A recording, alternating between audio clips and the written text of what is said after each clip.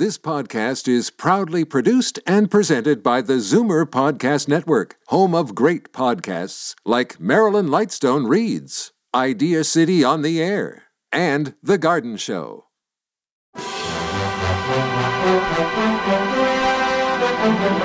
It's Zoomer Radio's Theater of the Mind with Frank Proctor.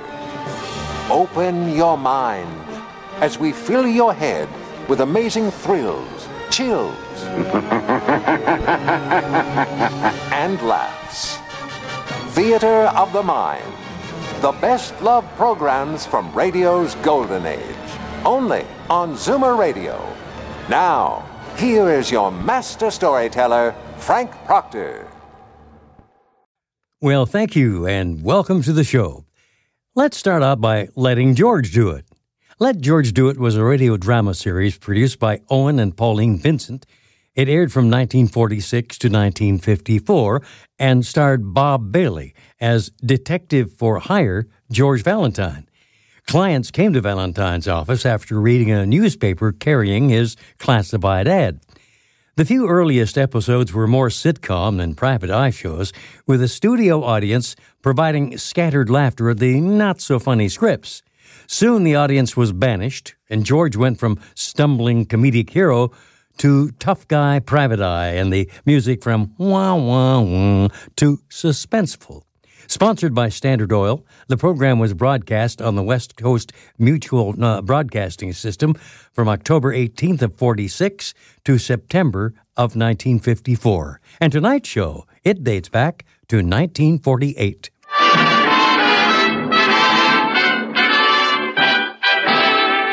Of California, on behalf of Standard stations and independent Chevron gas stations throughout the West, invites you to Let George Do It. Another adventure of George Valentine. Personal notice. Danger is my stock and trade. If you need the kind of help you couldn't get from a cautious man, then you've got a job for me, George Valentine. Write full details.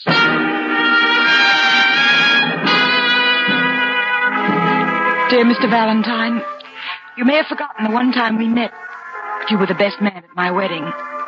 Yes, I'm Joe Burke's wife. You won't believe what's happened to him. Easygoing, happy-go-lucky Joe. He's a pitiful mental case, and they've got him in a sanitarium. You were so close to Joe in the Army, I thought maybe if you saw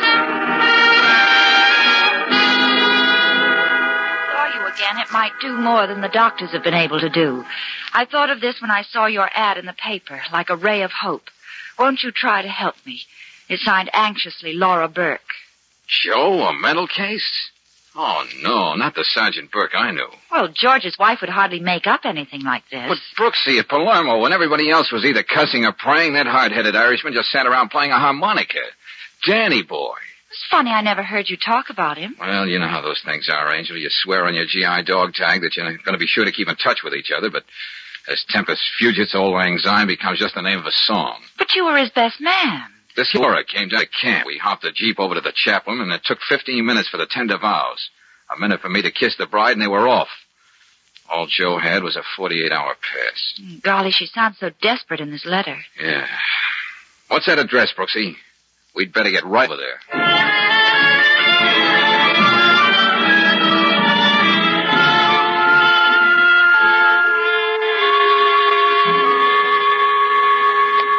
maybe it's only one chance in 1,000, but I had to turn to you, Mr. Valentine. The name is George, remember? He's in that place, getting worse every day. How he doesn't even recognize me. Laura, we do want to help you, but, honey, you're making it so much harder. Here, sit down. I'm sorry. I know this is tough on you, Laura, but try to tell us the whole thing from the beginning. How did this happen to Joe? When?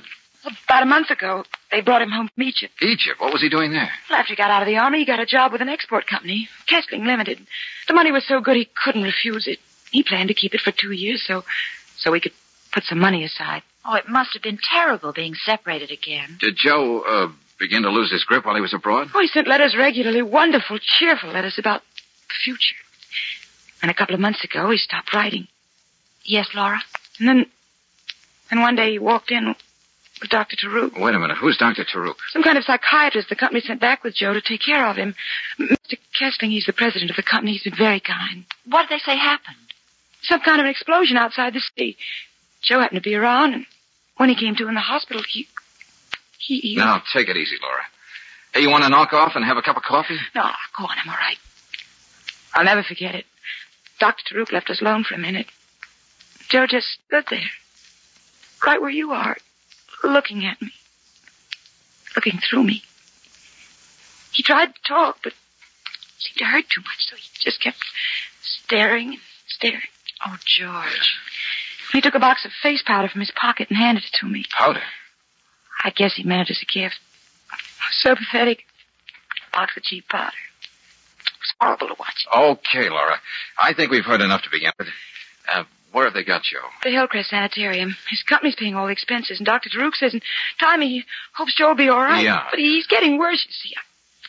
I thought if you saw him and talked to him, maybe by some miracle he'd begin to remember things. He thought so much of you. I know. All right, Laura. You want to come along with us? No, I always seem to upset him. Okay. Yeah, Claire and I'll drop in on Joe. And here's hoping it'll do some good.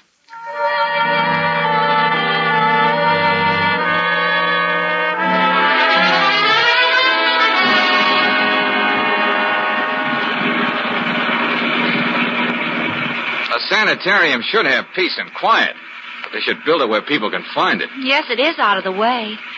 Gosh, and every time I look down into that valley, I get dizzy. Kind of unusual, isn't it, Brooksy? What? A company going to quite so much trouble for one of their people. Sanitarium special psychiatrist who seems to stay on and on. Well, darling, maybe the milk of human kindness doesn't curdle as easily as most people think. Maybe not. Brooksy, I've been in some tough spots. But I think seeing Joe like this is going to be just about the toughest.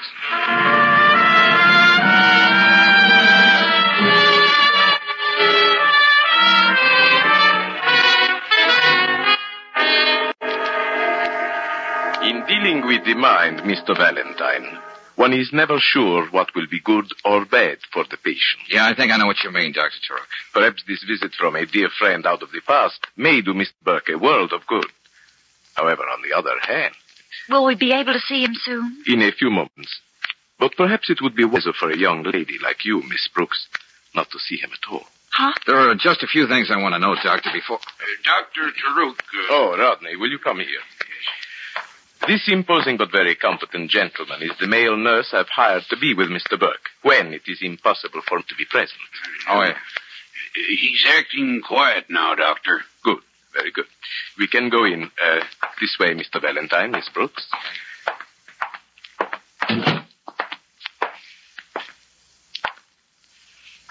There he is.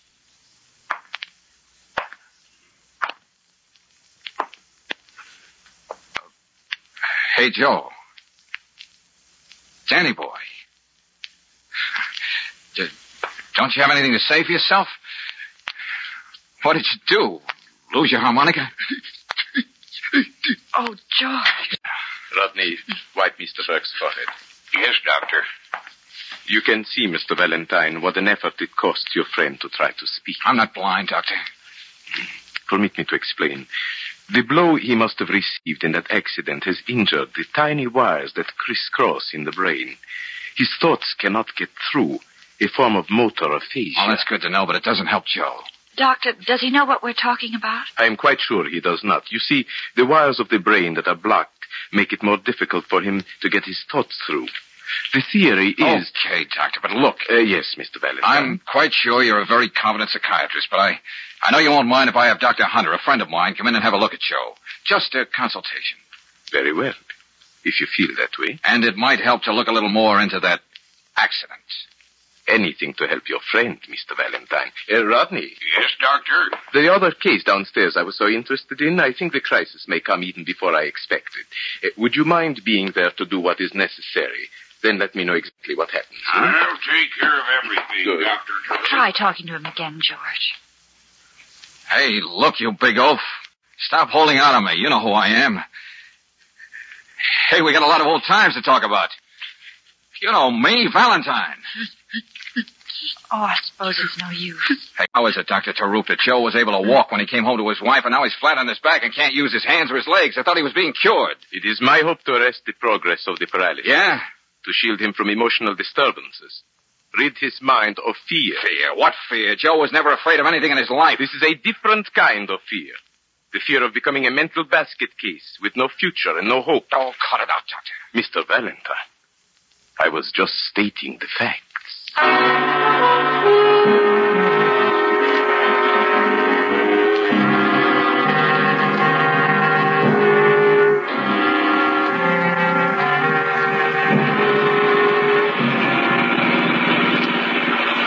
To have and to hold from this day forward, till death us do part. What are you trying to say, darling? I'm just a best man with a photographic memory. Oh, I know how you feel about Joe This and Laura. isn't death, Brooksy. Those two should be together. Something's got to be done about it. Look, do yourself a favor, George, and listen to me. This is something you don't know anything about. You're no psychiatrist. No, you listen to me, Angel. I know Joe looks as though his head was full of nuts and bolts, but he recognized me. What do you mean? We used to have a way of winking at each other, just to say, keep your skin on, brother. This man's war will be over someday. Well? Well, that's what he was giving me back there. I know it. Are you sure you aren't imagining something you want to believe? I don't care for that oily doctor, Brooksy, and I care less for that overgrown meatball Rodney hovering over Joe every minute of the day. I just have a feeling he's not getting the right chance. You can't let it be a question of feelings, darling. Believe me. George! Ah. Golly, me too. Oh, a fine place to get a blowout. A few more yards and we would have gone pitching into that valley. Let's Hey, wait a see. minute, Brooksy. Don't open that door. Get down. George, what's the matter with you? Maybe that wasn't a blowout. What? Just playing safe. Well, there doesn't seem to be anyone around now. You stay where you are, Angel. I'll take a look-see. Did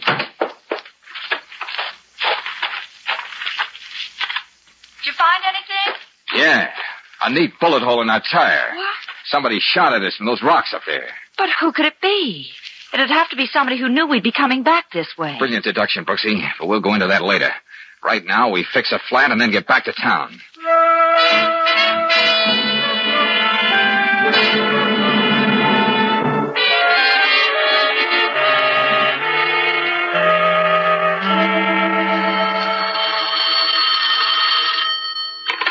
Hello? Yes, he's here. Just a moment. It's Walker, financial editor of the Bulletin, Good, returning good, your call. good. Yeah, uh-huh. You, hold it a second, Walker, huh? Look, Claire, take this down as I give it to you. Okay. Go on, shoot. Uh-huh, yeah. Wrestling, export and import, fined $50,000 6 weeks ago. Smuggling, diamonds. What? And a shipment of face powder. Since then, out of business. Gave up corporate charter. Yeah, thank you, Walker. That was very helpful. Goodbye. George, what have we gotten into? A very touching little situation, Brooksy. The great big corporate heart of Kessling Limited bleeding for one of its employees who was hurt. Yeah. In fact, it keeps on bleeding now, long after it ceased to exist. Because it was caught smuggling diamonds, no less. How do you think Joe fits into all this? I don't know yet. But right now, we're picking up Dr. Hunter and going back to Hillcrest Sanitarium. Let him take a look at Joe.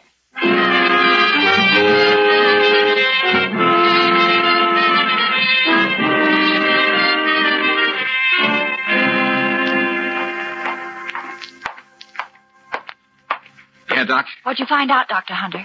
I took a good look at your friend, George, and had a long talk with Dr. Taruk. Well, Frank?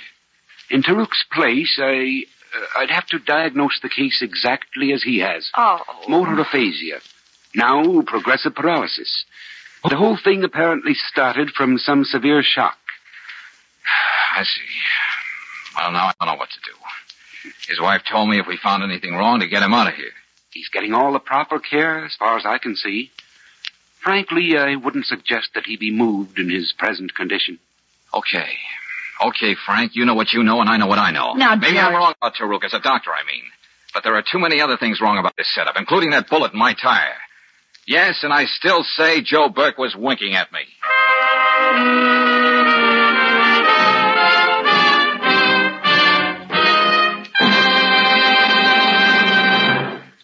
We'll return to tonight's adventure of George Valentine in just a moment. Meanwhile, a word about the great American pastime. Batter up, it's baseball season again. And here's a seasonal gift for you. It's a 48-page handbook of baseball. The title is Batter Up. To get your free copy, just ask for Batter Up at any standard station or independent Chevron gas station. This guide to baseball fundamentals was written by Bert Dunn, former pro. It has 45 illustrations and photos. Boys will be keen about it. Batter Up tells how to play each position, pitching, catching, fielding, and how to bat. Girls will go for the chapter on softball. Lefty O'Doul of the San Francisco Seals and Joe Cronin of the Boston Red Sox give their views in this grand book. Another article was written by Clarence Rowland, president of the Pacific Coast League. Here's baseball written by a recognized authority. Get your free copy tomorrow. Batter Up is available at independent Chevron gas stations and standard stations where they say and mean, we'll take better care of your car.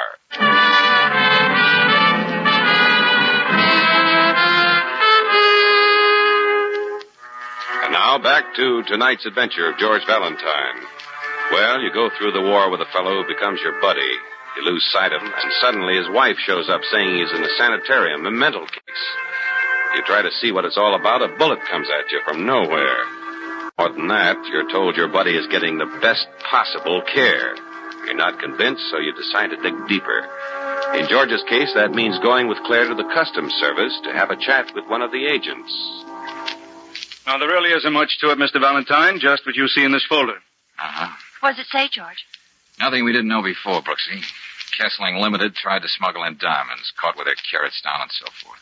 Well, I don't know what you expected to find, but compared to some of the stunts we run up against, this wasn't anything too brilliant. Apparently not. The company's out of business now. Now, we've had people try to get diamonds through in glass eyes and wads of chewing gum almost every way. Hiding them in boxes of face powder, well, maybe they thought it was so obvious they'd get buying. Yeah, maybe. Face powder, Brooksy. Why didn't it hit us before? Of course. Joe gave Laura a box of face powder. What's that? Yeah, it's not important, at least not yet. Say, tell me something, Craven. Yes? What happens to the rest of the cargo when you catch people smuggling? We have regular customs sales like an auction. In fact, there's one tomorrow. Oh, that's very interesting. It'll be held in one of those loft buildings down on Fayette Street. There's a public notice in the papers today. Good enough. Come on, Brooksy. Thanks a lot for your trouble. Oh, don't mention it. George, I think when Joe gave Laura that box of powder, he was trying to tell her about the smuggling his company was doing. Could be, Brooksy, could be. But maybe we'll know more about that tomorrow. Young lady, you and I are going to an auction.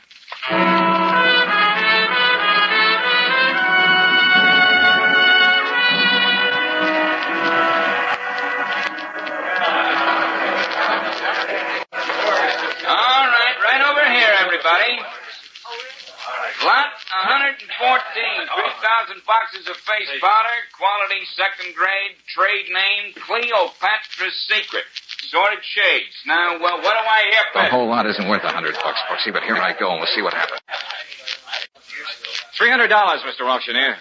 How much did you say? $300. If you get stuck with all that powder, I don't know how we're going to get it out of here. Well, I don't suppose there'll be any more bids, so, 400. George. Yeah, no, Angel. I'm going to hit it again just to make sure. 500. 600. 600. The gentleman who said 500, you got another bid, sir? Not me. Count me out. Okay, if the gentleman who bid 600 just come right over. No one ever did find out Cleopatra's Secret, Brooksy. What do you say we go downstairs and see if we can't make history?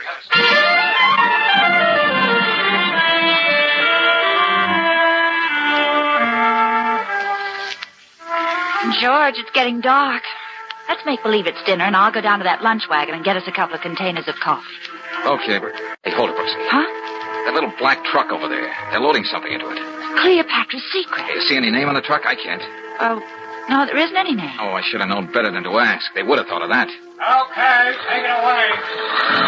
Brooksy, we're off again.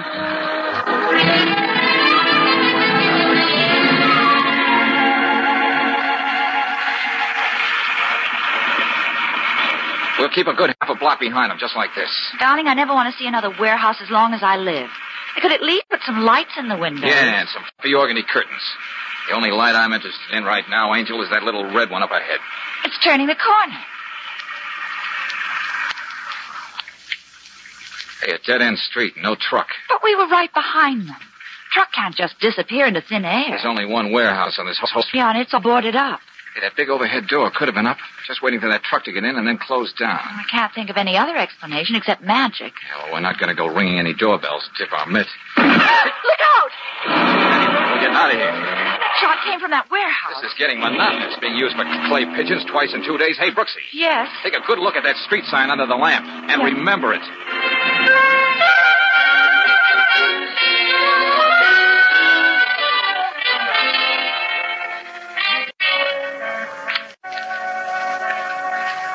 Listen to this, Brooksy. All the dope on that warehouse on Barrow Street. It's owned by the Farland Trading Company. So? And the officers and stockholders of Farland are the same as those of the late Kessling Limited, including the very kindly Mr. Kessling Laura told us about. George, I can't make head or tails out of this. Why would they go and buy up all that old worthless face powder? I don't have the answer, Brooksy, but maybe Laura has. That's why we're going over and see her right now. Laura, what happened to you? I don't know, really, Claire. Something hit me. Well, didn't you see who it was? No, I was sitting here waiting for a call from you, and then I don't remember anything except waking up on the floor. George, this place is in a shambles. Well, they didn't take anything. What's that? No, I looked all around. My pocketbook with almost $100 in it. And all my jewelry. All that's still there on the dresser. Uh-huh. Oh, what about Joe? Tell me what that doctor friend of yours said. Did he think there was any hope? Of course there's hope. You've got to believe that. There's every hope, Laura. But tell me something. Where did you put that box of face powder Joe gave you? How? Yes, you remember. You told us about it. Oh, yeah.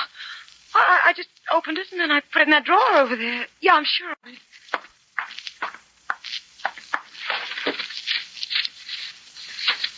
It isn't here now.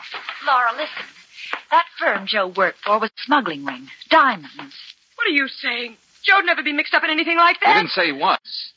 But as far as we know, there could have been a fortune in gems in that box of powder he gave you, and the one moment Dr. Taruk left you two alone. What does all this have to do with Joe? That's all I care about. George, you don't think the sanitarium, the auction sale, the warehouse, all that was a part of a sit for something that was here all the time? Oh, Claire, I'm tired of guessing.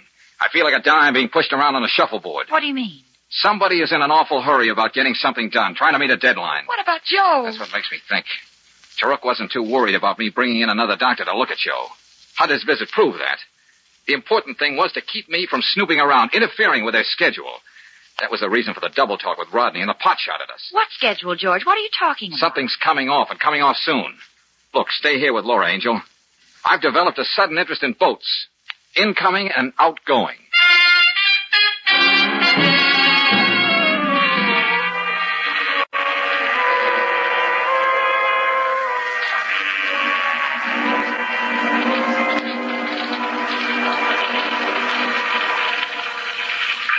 Oh, you again, Valentine. Yeah, Craven, the Customs Service and I are getting to be just like that. I'll be right with you as soon as I clear this manifesto. All right, Doherty, you can put that shipment through. Hey, look, fella, this is really important, and time is what we don't have the most of. Huh? Oh, if you've still got that wrestling deal on your mind... No. Same people, but a different name. As far as you know, is there anything coming through for the company known as Farland Trading? No, I don't know, but I can soon find out. Here, just a minute. Well? No, I don't see anything Are yet. you sure? Everything points... Hey, wait a minute. Yeah? Here it is. I missed it because the boat's already in. Uh-huh. It's anchored out there in the harbor. Has the cargo been cleared yet? No, that's scheduled for tomorrow. What's Farland bringing in? 3 crates of powdered cocoa beans from the West Indies, shipping in on the Pandora, Peruvian registry. Captain Martin... No, we can skip that, Craven. How soon can we get out to the Pandora? Why? Tomorrow we'll be on the... Kessling and Farland are one and the same trading company. Hey, I think I see what you mean, Valentine. We'll take a speedboat, get right out there to the Pandora.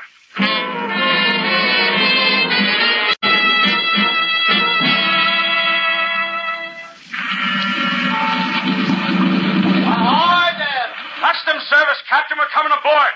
Come on, Valentine. What can I do for you? I thought you weren't ready for us until tomorrow. Something special turned up, Skipper. Yeah, specifically powdered cocoa beans for Farland Company. Good Lord, this trip. Those are some of their crates right here on deck. Okay, let's try this one for a start.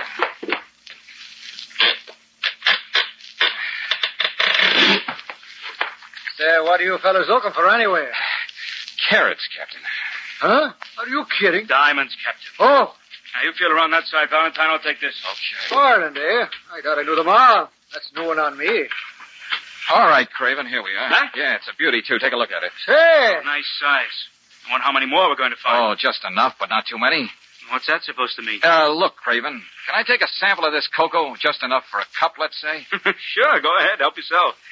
I doubt if they'll miss it when we auction the stuff off. Thanks again for the tip, Valentine. Oh, you're very welcome. But don't be surprised if I get in touch with you again.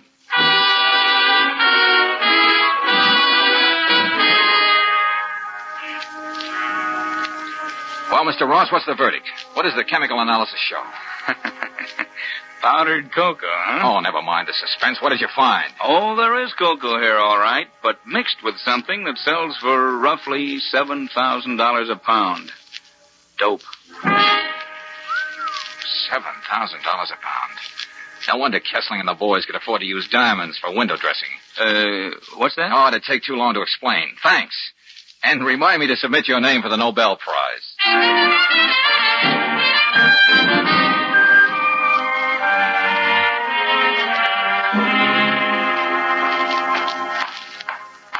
What do you want, Valentine? Out of my way, Rodney. You can't go in there. Nobody sees Burke. Dr. Taruk's orders. You're a sucker for Taruk's orders, aren't you? You shouldn't have missed me when you took a shot at my car on the road yesterday. I was just waiting for that big yap to open like that so I could... Rodney, what is all this? Greetings, Dr. Taruk. What have you done, Mr. Valentine? The scene should speak for itself. And if you don't want to join Rodney, you'll just sit right down on that bench. Maybe you should be a patient here, Mr. Valentine. Oh, yeah, sure. I got a persecution complex. I can't rest. I can't sleep. I see things, have bad dreams. I'm afraid there's no hope for me until I hear you and your friends try to explain more than $1 million worth of dope. I have nothing to say. When the police and the customs men get here, Dr. Taruk, you'll have plenty to say.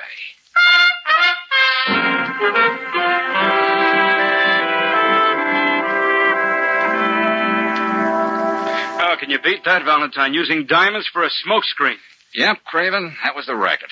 They plant the diamonds, not too expensive ones, of course, in case the shipment is open. If they're found, nobody looks any further. And they pay the fine. And they buy up the supposedly worthless stuff at the auction for peanuts and make themselves $1 million. Tell me, how did that friend of yours in the sanitarium fit into all this, Valentine? Well, as I get it, Joe found out what Kessling was doing and was going to talk. All that stuff about an accident in Egypt was a bunk. Now, they gave him a brutal going over. When he came out of it, he had what psychiatrists so pompously call functional neuroses, induced by severe blows on the head. Gosh, they probably meant to kill him. Sure, but why take chances? There might be investigations. Now, they figured it was better this way. Taruk could see to it that Joe didn't snap out of it until this shipment came through. Then they'd all take it on the lam. That was their deadline.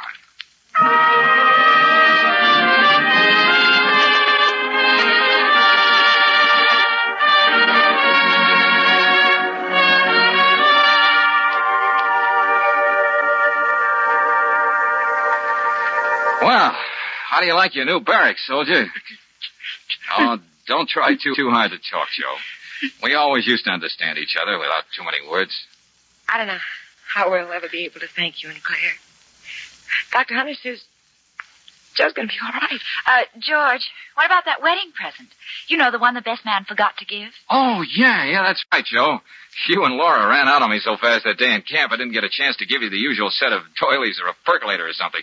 Well, now you can at least be the messenger of some good news that may make up for that. The customs man told us. It says right in the book, anyone instrumental in thwarting a smuggling attempt is entitled to 25% of what the Treasury gets on dutiable goods. Yeah. And those diamonds don't come cheap, you know. That's right, Joe. You're really the guy who was instrumental. At ease, soldier.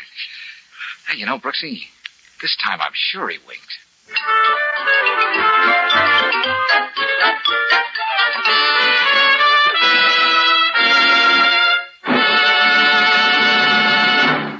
And now, a message of importance to motorists. It's a safe bet that along with these first days of spring, a young man's fancy lightly turns to thoughts of love. But it's also a safe bet that every motorist's fancy has already turned to thoughts of the open road. If you're making weekend trips at this season with frequent starts and stops for the family car, here's something worth knowing. When you've got Chevron Supreme gasoline in your tank, you get instant action every time you press the starter. It's a premium gasoline that's tailored to the season of the year and to each different altitude zone in the West. Besides saving you a lot of grinding, starting wear, Chevron Supreme gives your car speedy pickup in your stop-and-go traffic. And it assures full power for rugged hill climbing. Best of all, you're never far from Chevron Supreme gasoline. Throughout the West, you can get it at standard stations and independent Chevron gas stations, where they say and mean, we'll take better care of your car.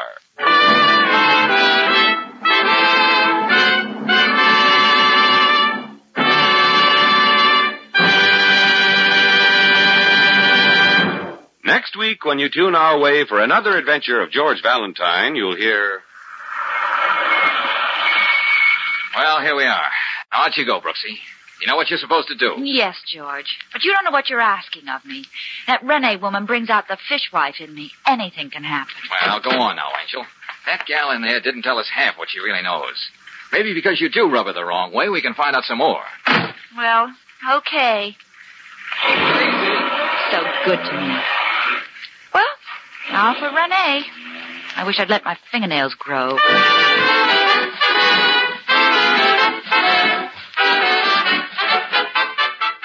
Stay tuned for the Jack Benny Show next on Theater of the Mind. Time now for Jack Benny, Rochester, and all the gang. This episode is called Hounds of the Baskervilles. J-E-L-L-O. The Jell-O program starring Jack Benny with Mary Livingston, Phil Harris, Kenny Baker, and yours truly, Don Wilson. The orchestra opens the program with From Alpha to Omega.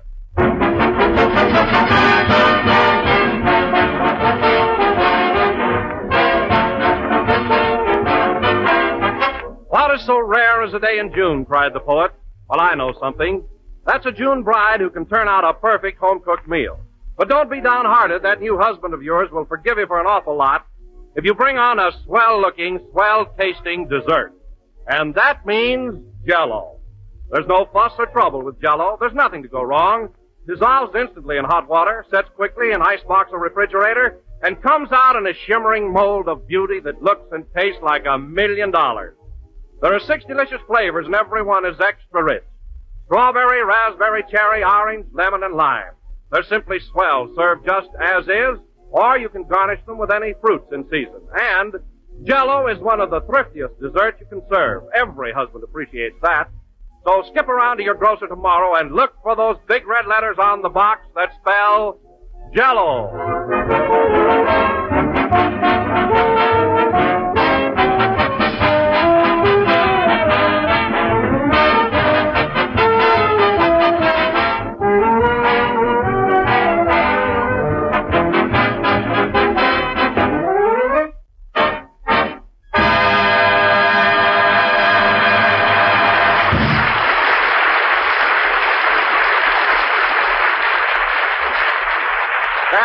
From Alpha to Omega, played by the orchestra. And now, ladies and gentlemen, greetings from Hollywood. In just a moment, you will hear from your Hollywood reporter with his frank comments about motion pictures, radio, and their glamorous stars. A man who will startle you with his sensational scoops. And here he is, folks, that human dynamo, Jimmy Fiddler Benny.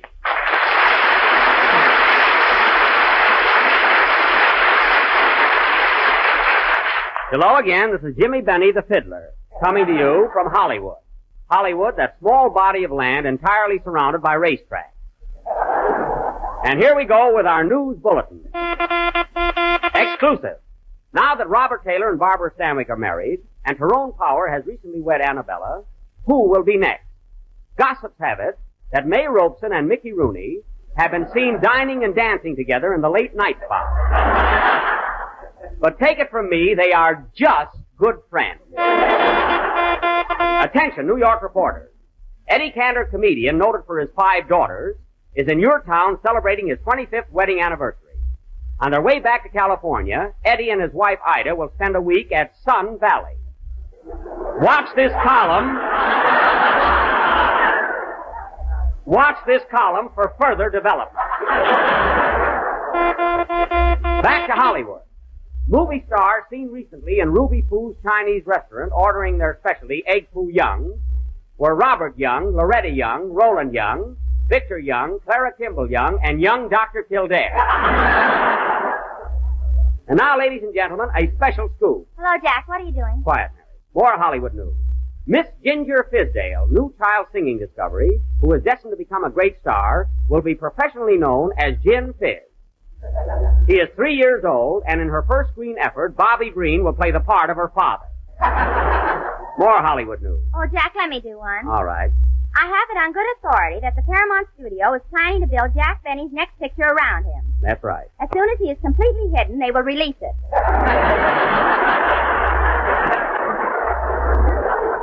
Quit making things up and give me that. Intimate notes from my little black book. observed recently coming out of Maisie's fashionable beauty parlor in Beverly Hills were Joan Bennett, Myrna Loy, Carol Lombard, Hedy Lamarr, and Phil Harris.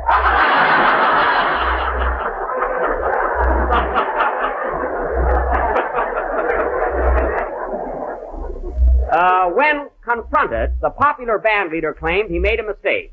The sign said Maisie's Salon, but he thought it was Muzzie's Saloon.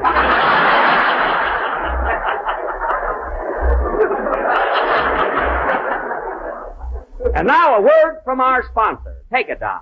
Jell-O. Take it, Jack. Good. Open letter to Fred Allen. Dear Mr. Allen, I understand you are going off the air shortly for a well-deserved vacation in the rock-bound state of Maine. You've earned that vacation, Fred, and you need it. Boy, how you need it.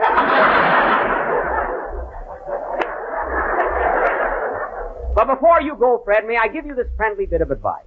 Instead of coming back on the air next fall, get out those Indian clubs and that green wig and go back to vaudeville. Believe me, I'm speaking as your affectionate friend, Jimmy Fiddler Benny. Previews of the new picture. The first picture I recommend tonight is the Jones family in a gopher hole.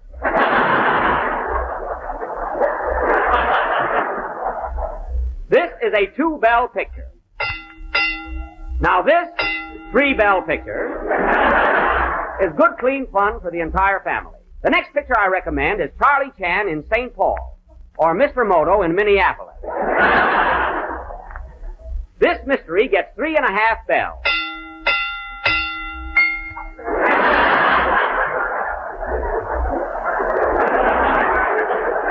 The plot is fascinating. It is about 3 smart girls who grow up in Dodge City.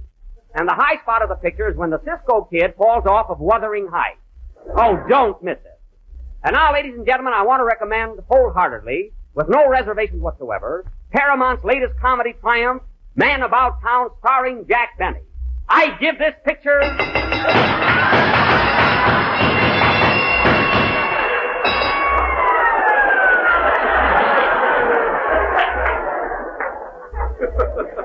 Don't miss this picture, folks. It has plenty on the bell.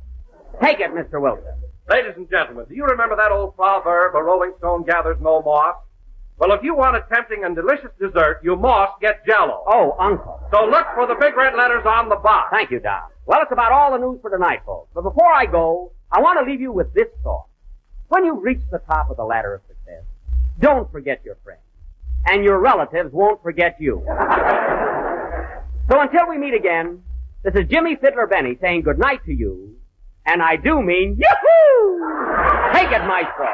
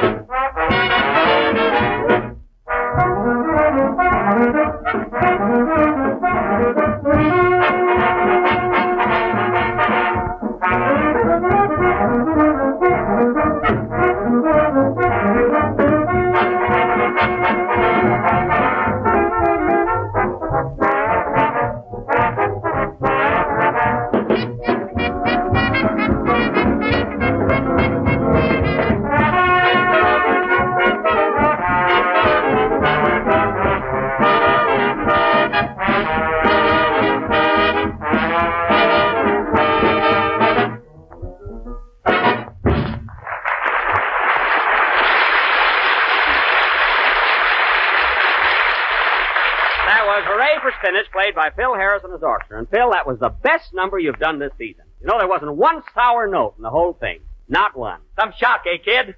You said it. Say, Phil, how'd you like my little takeoff on Jimmy Fiddler? I had some pretty hot news there, didn't I? Hot news, nothing. I haven't been to Maisie's beauty parlor in 2 weeks. You haven't? Why, Phil Harris, I saw you in there last Thursday getting a permanent wave. Oh, then I was right about that little item. Imagine a man sitting in a beauty parlor having his hair curled. Why don't you send yours over sometime? Never mind my hair. Say, where's Kenny? I've got another big scoop that I've been saving, and I want everybody to hear it. Hey, Kenny. Here I am, Jack. I was up on the roof taking a sun bath. Oh, up on the roof, eh? Gee, I got a headache.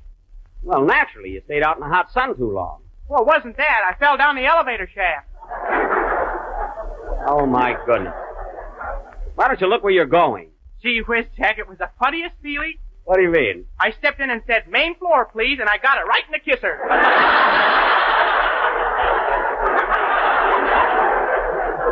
Well, for heaven's sake, watch yourself from now on. What's all the news you're going to tell us, Jack? Oh, yes. Now, listen carefully, everybody, and this is on the level. You know, 2 weeks from tonight, we do our last broadcast of the season. And we're going to do it from Waukegan, Illinois. Waukegan? Oh, boy.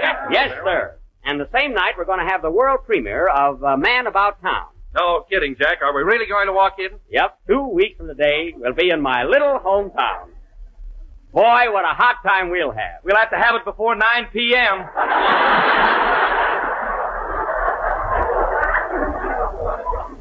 Phil, they've abolished that curfew. There's plenty of excitement there now. Well, I was there last summer, and they rang that bell right on the stroke of 9. That wasn't a bell. They were kicking the gong around. They'll show you a thing or two, brother. Well, I'm wide open, sister. Don't worry, Phil. You'll be able to keep those bags under your eyes. You won't lose them.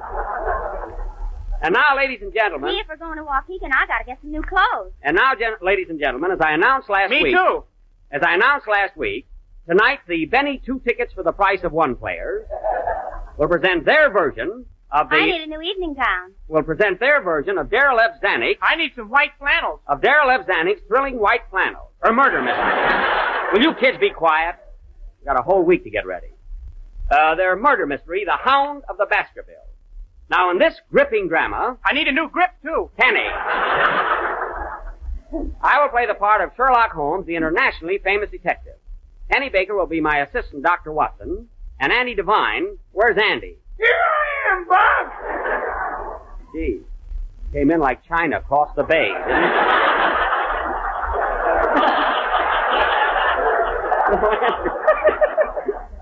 Now, Andy, you'll play the part of the vicious, snarling, murderous hound. Do you think you can do it?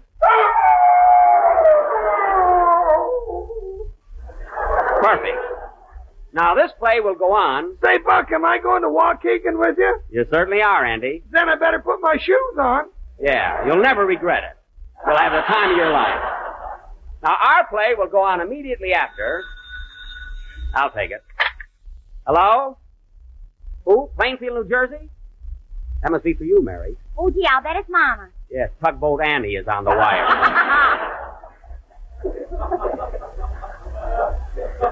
Hello? Oh, hello, Mama. Gee, this is a surprise. What? You've been listening to the program? How is it? Oh, it does?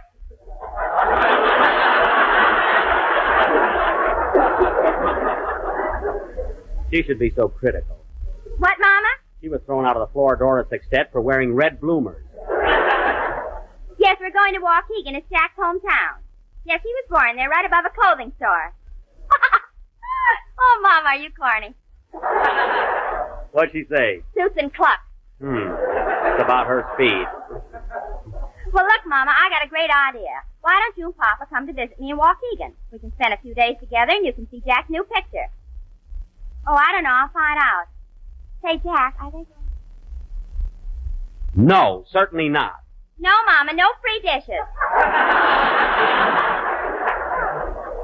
Tell her to stay home, Mary. I'll be busy enough that week. Well, I gotta hang up now. I'll write you later. Goodbye, Mama.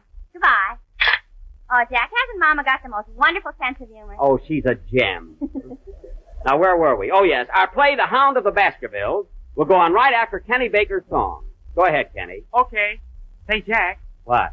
You know any dames in Waukegan? I certainly do. Are they good looking? They certainly are. Can you get me a date with one of them? He certainly can't. Don't worry now, Kenny. You'll be all fixed up. Go ahead with your song. All right, Andy. Excuse me, fellas. I gotta take Andy out for a walk.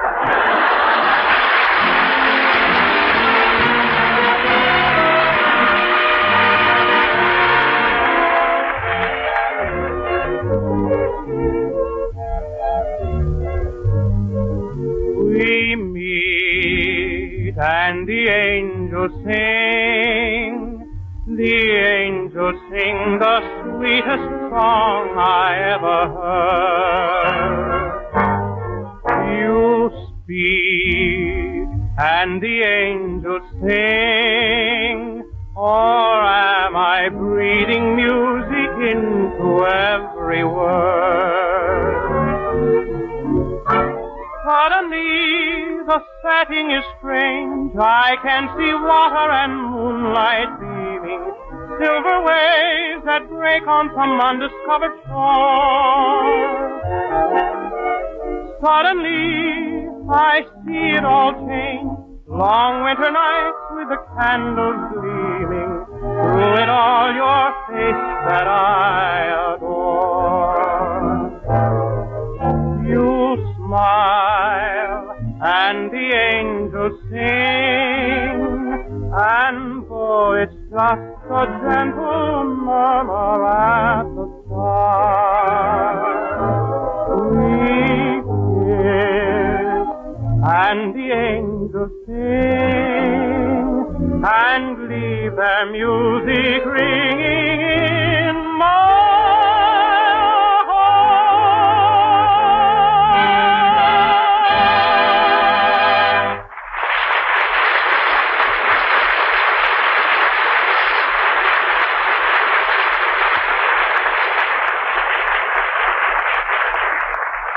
That was And the Angels Sing, sung by Kenny Baker, the little devil of the Jello program. And now for our feature attraction, that thrilling detective mystery, The Hound of the Baskervilles, or The Mayor of Van Nuys.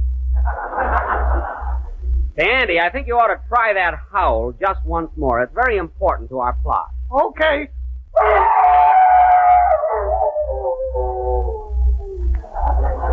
Very good. Now, the opening scene of our play is the residence of Sherlock Holmes in London, England. As the curtain rises, we find Mr. Holmes and Dr. Watson in the library. Curtain. Music.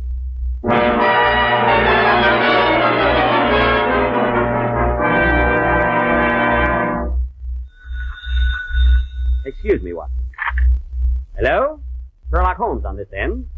Are you on your end?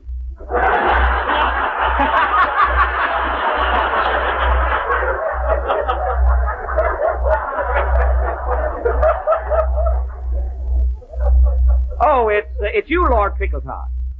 What? Your son has run away with a chorus girl? Well, why worry about it? Oh, you saw her first. Very well, I'll get on the trail immediately. Toodaloo. The son is always up to something or other. Dr. Watson. Watson, what are you doing there? I'm looking over the mail. Anything important? I'll say you got a postcard from Paris. Well, put down that magnifying glass and give it to me. Okay. I say, this is from Fifi, the little dancer I met at the Folies Bergère. She says, Dear Sherlock, qu'est-ce qui c'est, voulez-vous? Venez elle de quoi très chaud. What does that mean? Long time no see.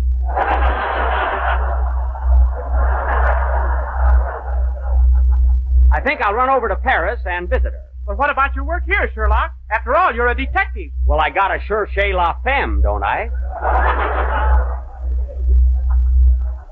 I tell you, Watson, it's so dull around here. The cases I've been getting lately are ridiculously simple. They're not baffling enough. There's no excitement. What was that? It's 12:30. Oh, yes. You know, Watson, if there isn't any more action around here, I'm going to take a vacation. There's someone at the door. I wonder who it is, Sherlock. It's a young lady about 23 years of age, with beautiful blonde hair, blue eyes, and a divine figure. Why, that's amazing. How do you know? Well, to tell the truth, Watson, I'm just hoping. Come in. Hello. Oh, shucks, it's Mary. Quiet, Watson. How do you do, madam? How do you do? Oh, Mr. Holmes, you must help me. You must. What seems to be the trouble, young lady? Well, you see, Mr. Holmes, I'm engaged to Philip Baskerville, the son of Sir Hugo Baskerville. Oh, Sir Hugo. I know him well. He's quite a lively old boy. Well, he's calmed down considerably. He was murdered last night. Well, that'll do it every time. Are you sure Sir Hugo is dead? I'm positive. How do you know? He doesn't giggle when we dust him off.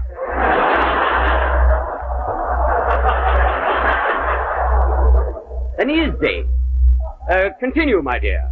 Well, according to the legend of the Baskervilles, Sir Philip, my fiancé, is the next one marked for death. Amazing. The first Baskerville was killed. So was the second. Then the third and the fourth. I see. And Sir Philip is next? Yes, when they get him, it's bingo.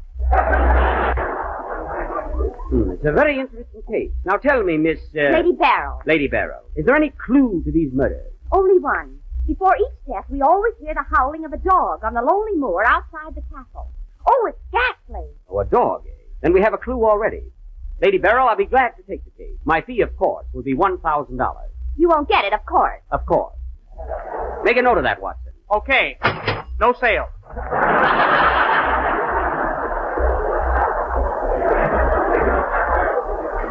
You may go now, Lady Barrow. Dr. Watson and I will follow immediately. Thank you. Oh, tell me. I've never been to Baskerville Castle. How will I find it? Very drafty. Goodbye. Well, at last, Watson, we've got a case worthy of my merit. Let's hurry. We haven't a moment to lose.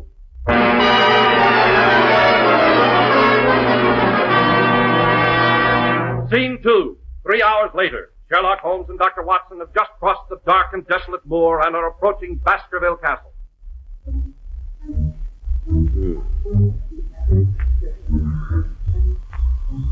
What a night.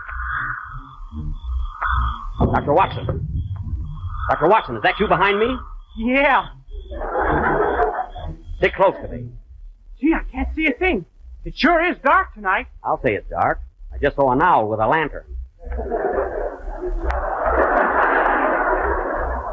Look, Watson, do you see that light up ahead? Yes, that must be the place. I'm positive. Let's hurry.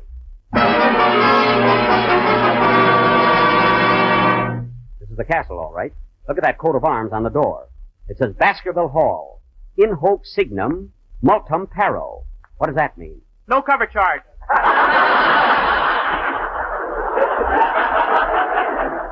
If this is the Wilshire Bowl, I'll kill myself.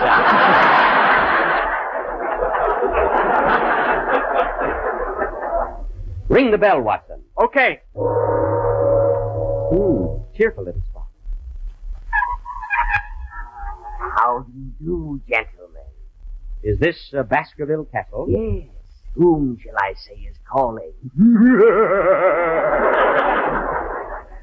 Sherlock Holmes and Dr. Watson.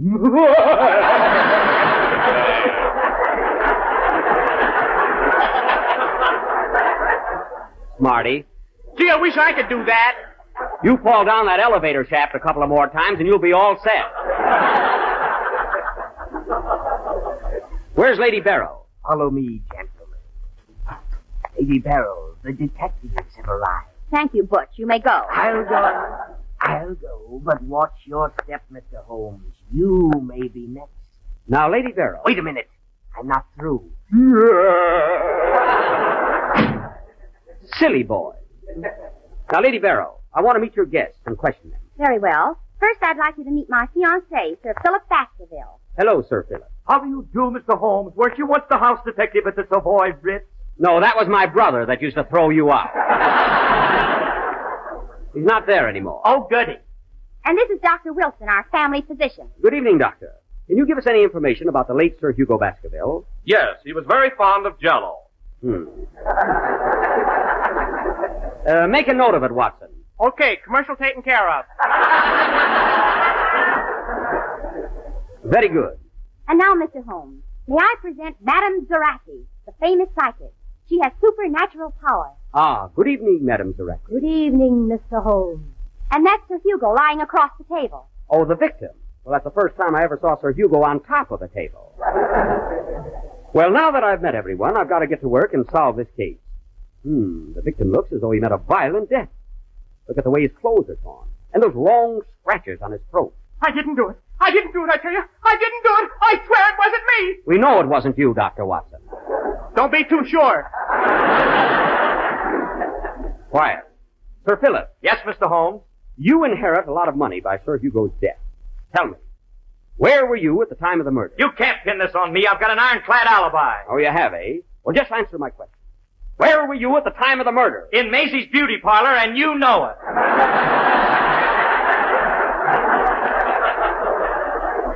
Well, somebody committed this crime, and I'm going to find out who it is. Maybe I can help you, Mr. Holmes.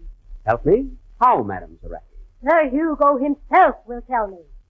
Sir Hugo is dead. I know, but I will talk to his spirit in the great beyond. Why, that's impossible. Oh, she's very good. She got South America this morning. Why, this is ridiculous. But we'll try it. Now will you all please sit around in a circle and hold hands. Oh, all right. Come on, everybody. I think so. Now turn off the lights. Quiet, everybody. Now concentrate. Concentrate on Sir Hugo.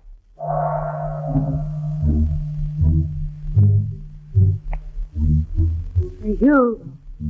Sir Hugo, are you there? This is silly. Sir Hugo, if you are there, answer me. Bosh, it'll never work. Yeah, bosh. Quiet, Watson. Sir Hugo, we are calling you. If you hear my voice, answer me. Answer me. Oh, I hear you, madam.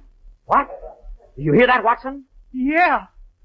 Madam Taraki, can I speak to him now? Yes, but don't lose the contact. I won't. Sir Hugo, do you hear me? Yeah. Then tell me, how were you killed? Well, I was out walking on the moor last night. Yes. Just as I got to the garden wall, I saw a huge Ibercedar across me. All of a sudden, I started for it, and he grabbed me by the Ibercedar across me. I couldn't get my somebody all that fast. But that didn't kill me. It should have. Quiet. But Sir Hugo, if that didn't kill you, what did? Well, I picked myself up and ran toward the house. Uh-huh. Just as I got there was a huge horn. And he finished practice all of it. You know that, Duncan? Yes. Well, the whole time of scene is faded, and there I am on the table. But, Sir Hugo, you still haven't told us. Who committed this crime? Who murdered you? Very well. I was killed by... Put in a nickel, please, for 5 more minutes. Get off the line, operator. Continue, Sir Hugo. Your murder must be avenged. I was killed by... Stop! I can't stand it any longer. I confess I did it. I killed him.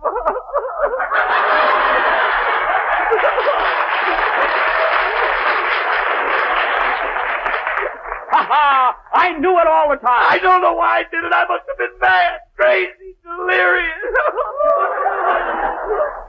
Slap the handcuffs on him, Watson. The case of the Baskervilles is solved. Hey, Sherlock, what about me? Oh, my goodness, I forgot all about the hound. I'm sorry, Andy. Play, Phil. Thank you for listening. Tomorrow night, it's Lights Out, followed by Burns and Allen. Thanks to Joel Schonwell and Paul Stringer for technical support. The executive producer for Theater of the Mind is Moses Znaimer. I'm Frank Proctor. Have a great night. This podcast is proudly produced and presented by the Zoomer Podcast Network, home of great podcasts like Marilyn Lightstone Reads, Idea City on the Air, and The Garden Show.